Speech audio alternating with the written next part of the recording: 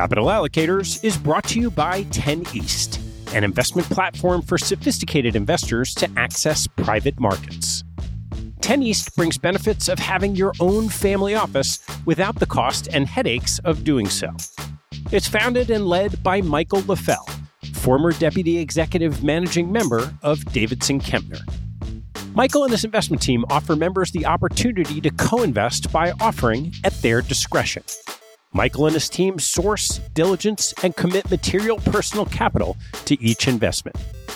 The opportunities shared on the 10 East platform offer exposure to private credit, real estate, niche venture and private equity, and other idiosyncratic investments that typically aren't available through traditional channels. The principals have over a decade track record of investing in these types of exposures across more than 350 transactions. Post-investment, the 10 East team conducts ongoing monitoring and reporting, just as you'd expect from an institutional investment organization.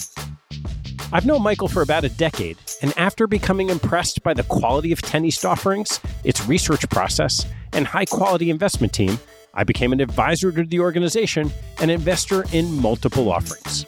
You can learn more and join me as a member at 10east.co. That's the number 10east.co.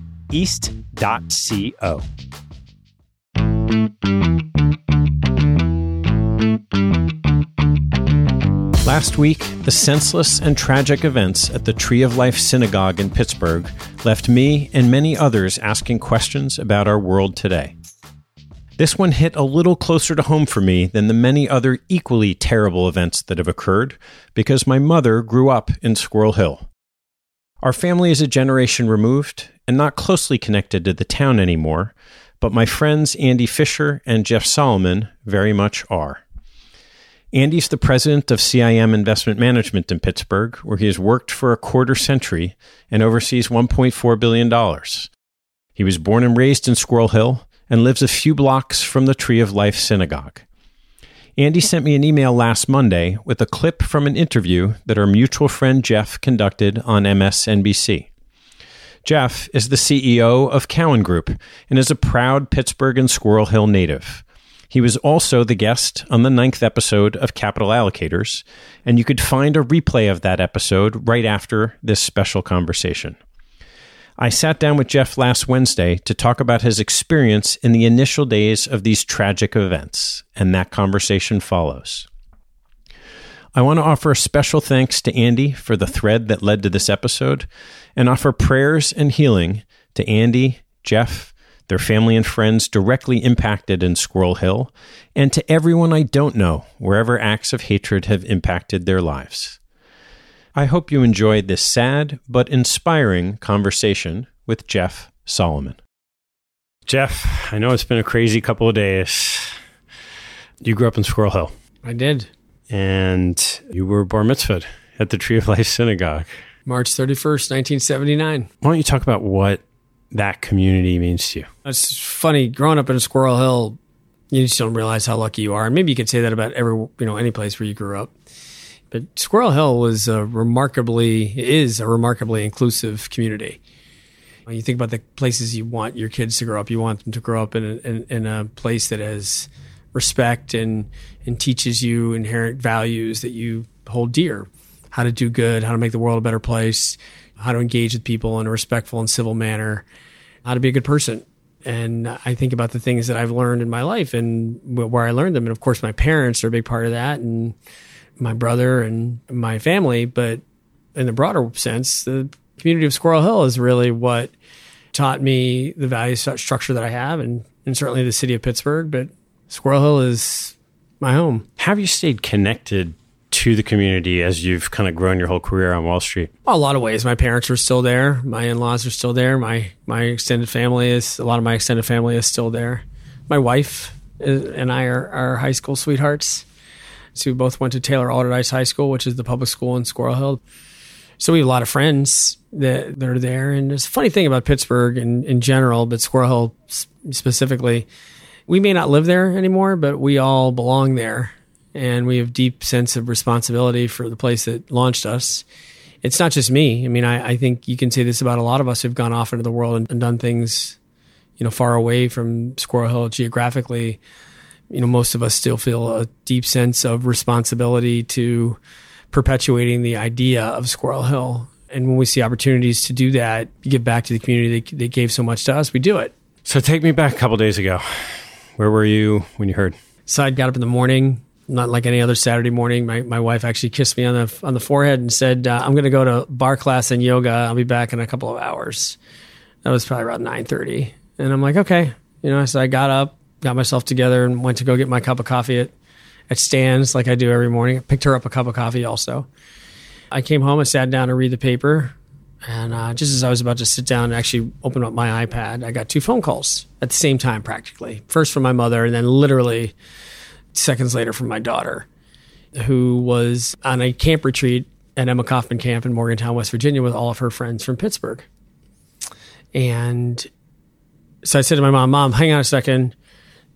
Kate's calling me. I just got to pick up the phone. She's calling from camp. I'm not sure what's up. And she goes, wait a minute. She's calling to tell you that there's an active shooter at the Tree of Life Synagogue.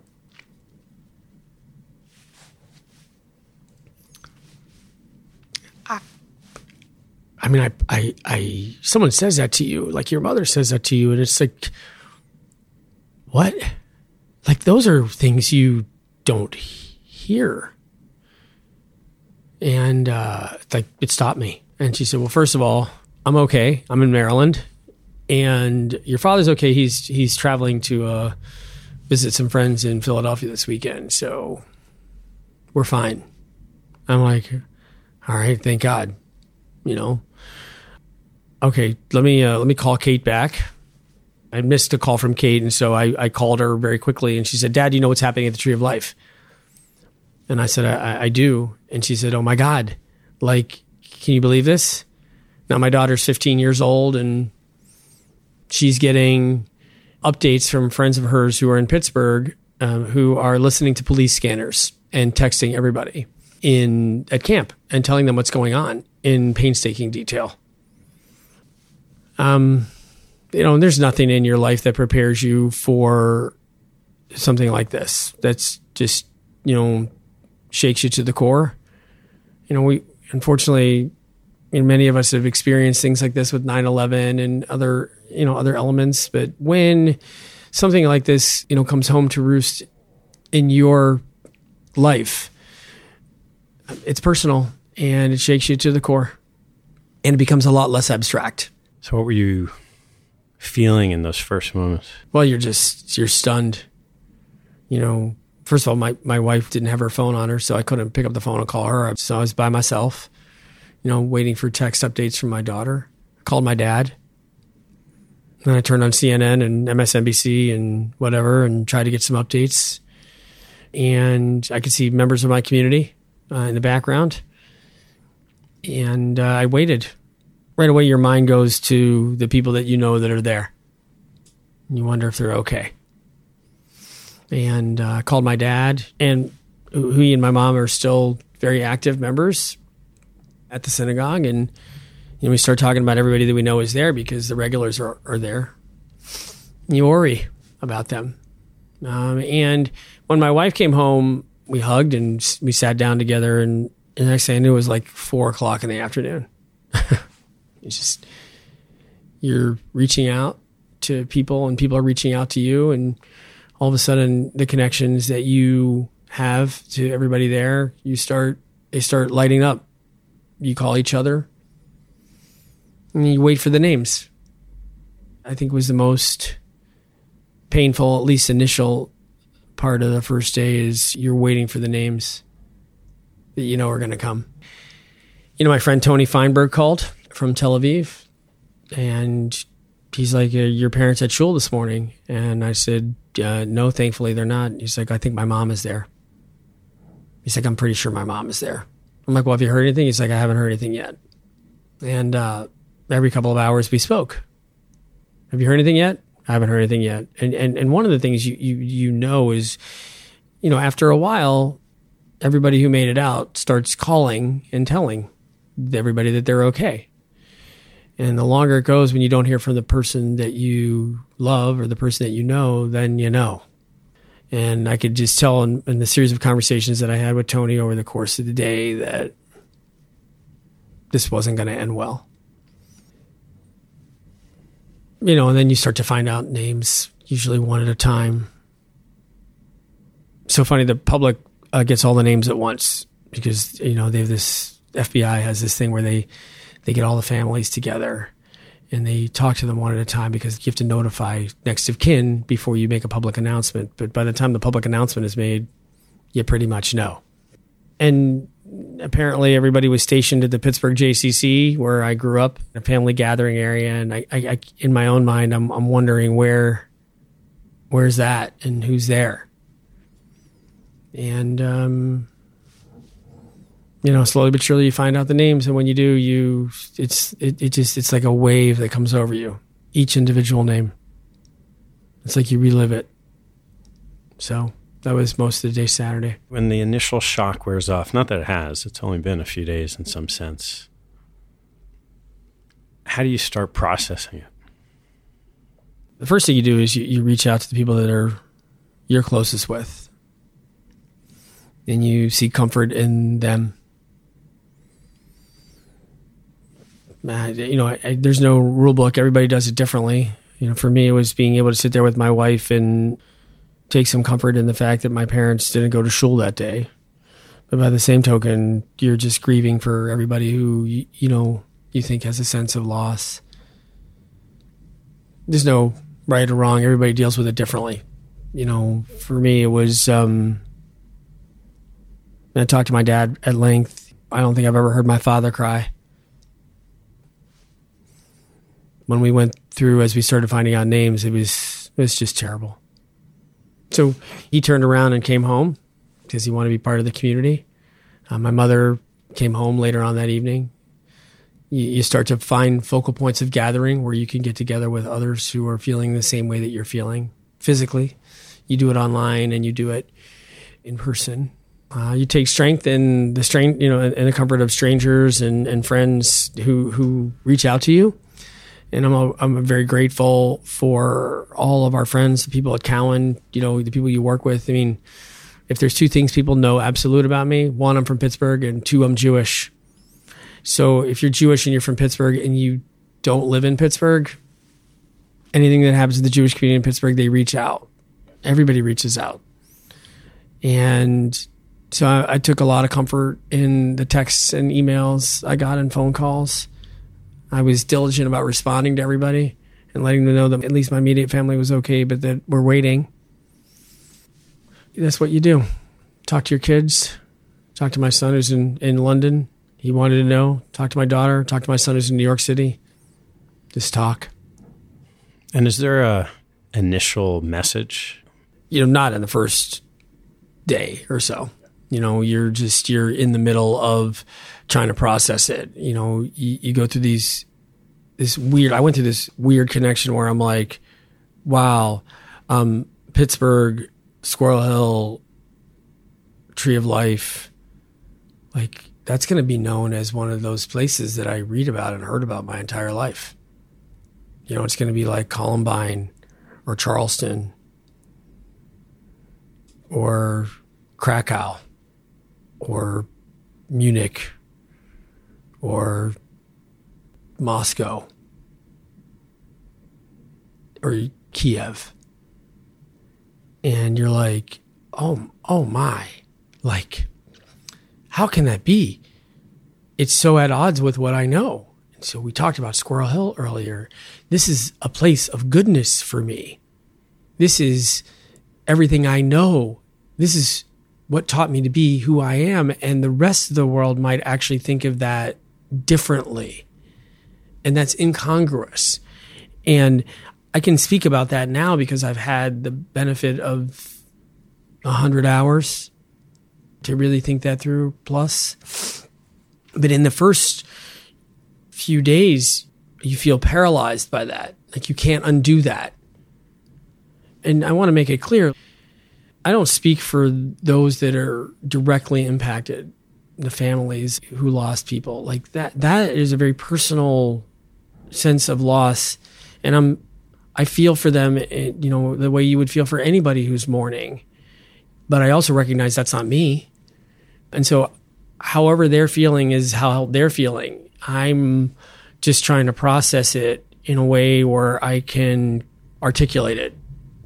And it turns out, I think there's a lot of us that feel that way. I've had a number of people reach out to me over the past few days and thank me for, going on TV and explaining what Pittsburgh is and who Squirrel Hill is and what happens at the Tree of Life, and trying to make sure that the rest of the world doesn't lose what's so great about our community in the wake of this. And I'm thankful for the news outlets. I'm thankful for you, Ted, for giving me an opportunity to share my story, because this is what the world needs to know. This is an event that we need to understand where it came from and how it happened. But we also need to not forget that this community, my community, is emblematic of communities all over the world. And an attack on a community like this is a very deliberate attack on good. There's a story, and I'll tell it if you didn't hear about it, about what happened in the hospital when the shooter arrived. I haven't focused on that. And I'll let you respond. So the story was something to the effect of, I guess they brought the shooter into the hospital and he was shouting whatever anti-Semitic thing he kept shouting. And the head of the hospital came over and he said, who are you? And he said, I'm Dr. Cohen. We're going to take care of you. And they wheeled him in, and a nurse and another Jewish attendant kept him alive. It strikes me that story, you've talked about this community and how this community will respond, sounds a lot like the community that you know. It is, but that the medical community, it's like Mr. Rogers says, right? Look for the helpers. This is, by the way, Mr. Rogers' neighborhood, and there's been a lot written about that too. Yes, Mr. Rogers lived in a house that was no more than 3 blocks away from Tree of Life Synagogue. 5-minute walk if you're walking slowly. And so Mr. Rogers talks about the helpers, find the helpers in the midst of every tragedy. There's helpers. The fact that these helpers happen to be Jewish, listen, it's not because we're Jewish. It's because we're people. It just happened that the attending was Jewish. That there are Jews and non-Jews alike who are helpers, who are good people, who would do exactly what those people did. They're just people who help and who look beyond the immediacy of the situation because they believe in the sanctity of human life. And that's not a Jewish thing. That's a human thing. So I take comfort not because they're Jewish. I take comfort because that's what good people do. What have you seen in the community's response thus far? Well, in the midst of these tragedies, what I've learned is that if you can get beyond the immediacy of the loss and the tragedy, that there's a lot of good in the world. And it's early in the process, but the outpouring of support for the families of the victims, for the community, Squirrel Hill, and the city of Pittsburgh has been remarkable. You hope to never have to draw on the strength of the rest of the world to pick you up, because it generally means something is awful has happened. But the response and knowing that people care all over the world and they care deeply is all at once inspiring. And I think people do it because they want to feel connected to it personally, but they also recognize it's very clear when something is wrong that needs to be righted. And so people get involved quickly and they reach out. And if you're like me, a member of the community whose life was not directly impacted, but impacted enough to feel deep sense of loss, you appreciate that. And you hope that someday the people that have lost their loved ones will eventually come to understand the outpouring of support is genuine. And so I think that's amazing. And I can tell you specifics. I went to a vigil on Saturday night because, I just felt like I needed to connect. And I went to one in Union Square with my wife and my brother and our friend Lenny Silberman. And it was a Havdalah service, which is the service that ends, the Sabbath. And marks the line between the holiest day of the week and the rest of the week. And I felt like I wanted to be there with other people in support and solidarity for my neighborhood. what I found was there was nobody else there from my neighborhood. It was just the four of us. And I felt really alone, even though it's a beautiful service and I appreciated everybody's gathering and support. They didn't know that we were directly involved and that we had friends and family members of friends who were deeply impacted. They didn't know. And so it got very political all of a sudden. And we looked at each other. We said, listen, it's not that we're not ready to talk about politics. The rest of the world may be using this as a way to promote their politics. We actually aren't judging. We're just grieving. So we left. Not because we had a view, but they were unaware of the depth of our grief. And so we went to go to have a bite to eat and just be with each other, the four of us. And I got a call from my friends at the UJA saying, hey, there's going to be a big interfaith vigil tomorrow night in Pittsburgh. And the head of the Federation of Pittsburgh has asked if we want to send a delegation. And because we know you and Linda are from Pittsburgh, will you come with us? We got ourselves together and we figured out a way to get to Pittsburgh, and we went together with this community, and the New York Jewish community, the head of the leaders of the UJ Federation here, came with me and my wife and my brother and our friend Lenny, and the 8 of us went and we spent some time with my parents, and then we made our way down to Soldiers and Sailors and Memorial Hall where they had this interfaith vigil. And all of a sudden, my two worlds are colliding. My new home and my old home are in one place in a weird, bizarre manner out of a tragedy. And I'm processing the fact that I'm deeply involved in UJA Federation and working to make New York a better place. And all of a sudden, we're all in Pittsburgh because Pittsburgh is grieving, and Squirrel Hill is grieving, and Tree of Life Synagogue is grieving.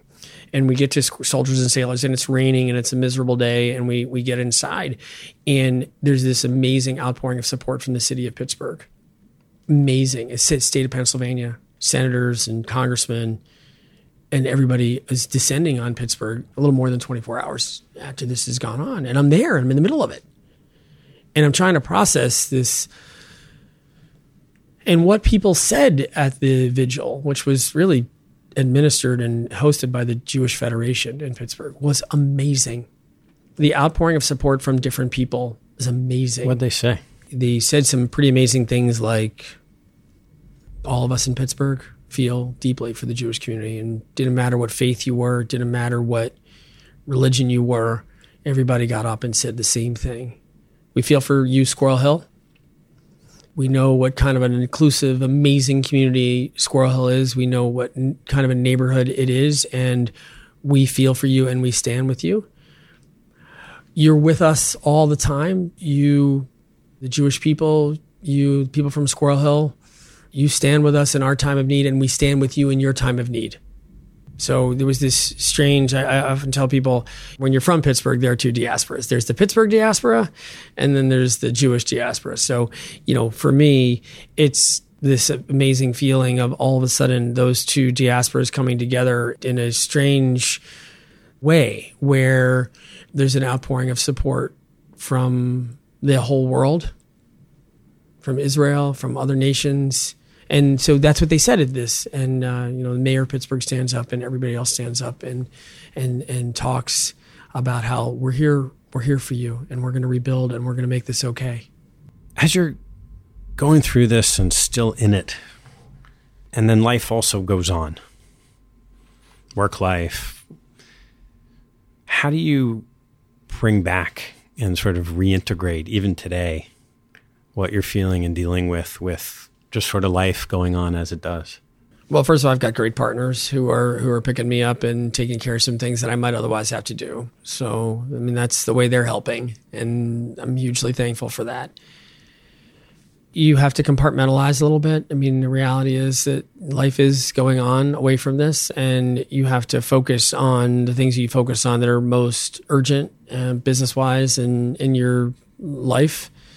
And then you take time out to make sure that you stay connected and you find moments where you can help to process and work it through. It comes in waves.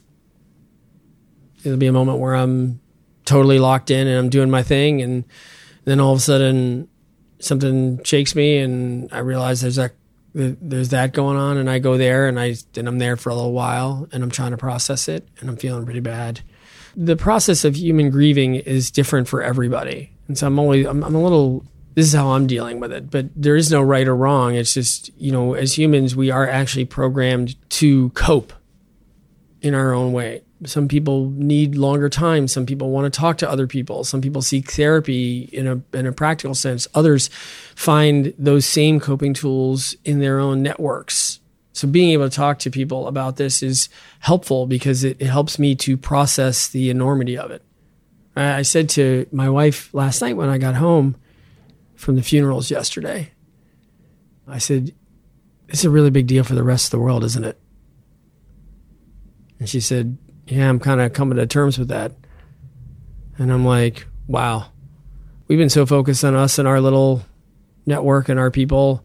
Like, I just haven't really realized how the rest of the world has latched onto this and is making it a thing that they want to rally around. And I just was not paying attention. And eventually I'll figure out how to be a part of that discussion. I will. People have embraced me from news medias and news outlets. You've reached out. I will be able to dialogue about this in better context the further away we get from it, as will most of us. But I was really, until last night, didn't understand what a thing this was. Are there any kind of initial lessons that you've drawn from the bigger picture yet? I mean, yes. First of all, I've said, let's not make any bones about this. This is an attack on good. So please don't talk about what happened in specifics. Doesn't matter. In the end, what matters is that we recognize this for what it is. This is an act of hate. This is an act of anti-Semitism. Pure and simple. And let's not overthink it. And sadly, there are people in the world who hate, and there's evil in the world. And anti-Semitism is a real thing, and anti-hate is a real thing, and bigotry is a real thing. And we have to address that. It doesn't go away, and ignoring it and not paying attention to it is not an answer. That's a big message for me. Today it's my community, but tomorrow it could be your community. And I think there are certain people in the world who inherently understand that. And then there are those of us who sometimes it requires an act like this to bring it into sharper focus and make it less abstract. So we have a responsibility to fight evil. And we can debate what that means, and everybody's got a different line, but when you see it, and the world knows this for what it is, this is evil. And we have to do things to keep evil in check. Like, it's an action. We have to do things. So one of the things that people say to me is, well, what can we do? And my initial reaction is, do good. Because there are many more people like us who want to do good in the world, because we learned that in places like Tree of Life, and in places like Squirrel Hill, and in cities like Pittsburgh. There are those of us that know how to do good, but we have to do it. It's an action. And I think it's incumbent upon all of us to figure out ways to motivate, to do good, to make a positive impact in our daily lives. Because it turns out there are way more of us who can do good than there are those and them that don't. And what's really important is that we band together to do simple acts of kindness so that we can bring the world into a better place in memory of those who lost their lives, but because it's also the right thing to do. And we know that. And sometimes I just think we get distracted with it, our daily lives. Any other big ones so far? That's where I am today. It's, out of this will be a lot of other debate. And, I've told people I'm not going to get into the debate. It's not for us at this point, at least not for me. I have my own views, but it's not time to share them. It's really a time for the next period to, get through grieving and help other people who get through their grief and figure out how to ensure that the memory of the lives lost is preserved. Figure out how we talk about the goodness that they exhibited in each of their lives. And then we can talk about how we do things to honor them more specifically, and we can have all the debates we want to have about how we eventuate good. Yeah. Why don't we close with one of those stories about one of those people that you've known? Well, I always talk about the brothers because I was closest to them. I mean, I knew Mrs. Mallinger and I knew Mrs. Feinberg because I know their children, and they're wonderful people. And I know that because mostly their children have been friends and mentors of mine. And so that's tragic, like this all is. But I had a one-to-one relationship with Cecil and David, like so many of us in Pittsburgh did. Cecil and David, I think it's widely known, were special needs. And they only knew good. They were only capable of good. Not a mean bone in their bodies. And just the kind of people that would go out of their way to help. Cecil would be at the back of the synagogue every Saturday, greeting you with a big good Shabbos, handing you a prayer book and telling you what page. David was an usher, or just helping out around the shul, or helping out around the firehouse, or working diligently. I mean, and they were in the community. And so when I talk about, my relationship and what I think about our community, like, I didn't know about special needs. It wasn't a thing when we were growing up. It was just Cecil and David, because they introduced me to the idea that there were people that like them that were different. But I don't recall our community judging them. They had an active role at the Pittsburgh JCC. They had an active role at the shul. They engaged us on their terms, and we engaged them on their terms because they were good people. And when I was at their funeral yesterday, and there were 3,000 people there, and the stories we were telling each other were about our own interactions with Cecil and David that were just like mine. Turns out everybody had relationships with Cecil and David like this.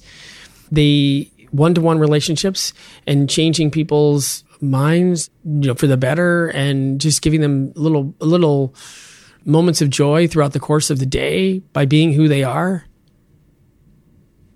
I didn't have to go through this tragedy to know that about the two of them, because that's just who they were. And I went off into the world carrying part of that with me, and I think about the things they taught me, and they're a part of my daily life. They didn't even know they were teaching me. They just were being who they were. And I thought to myself yesterday as I stood there trying to make sense of it all, wouldn't it be great if we could all just do that? If we could all just be good and help each other because we know it to be the right thing to do? And what if we could be more like Cecil and David, who didn't see evil and were incapable of it? That's a pretty remarkable trait. And so even though they're no longer with us in physical form, spiritually they're with us in every way, shape, or form.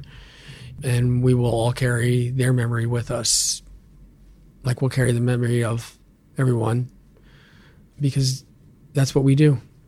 Jeff, thank you so much for sharing this. And I know this time I can speak on behalf of everybody listening to tell you that I'm standing with you. Well, I appreciate, Ted, you giving me the opportunity to share our story, and I appreciate everybody that's listening, because we can make a difference. I know we can.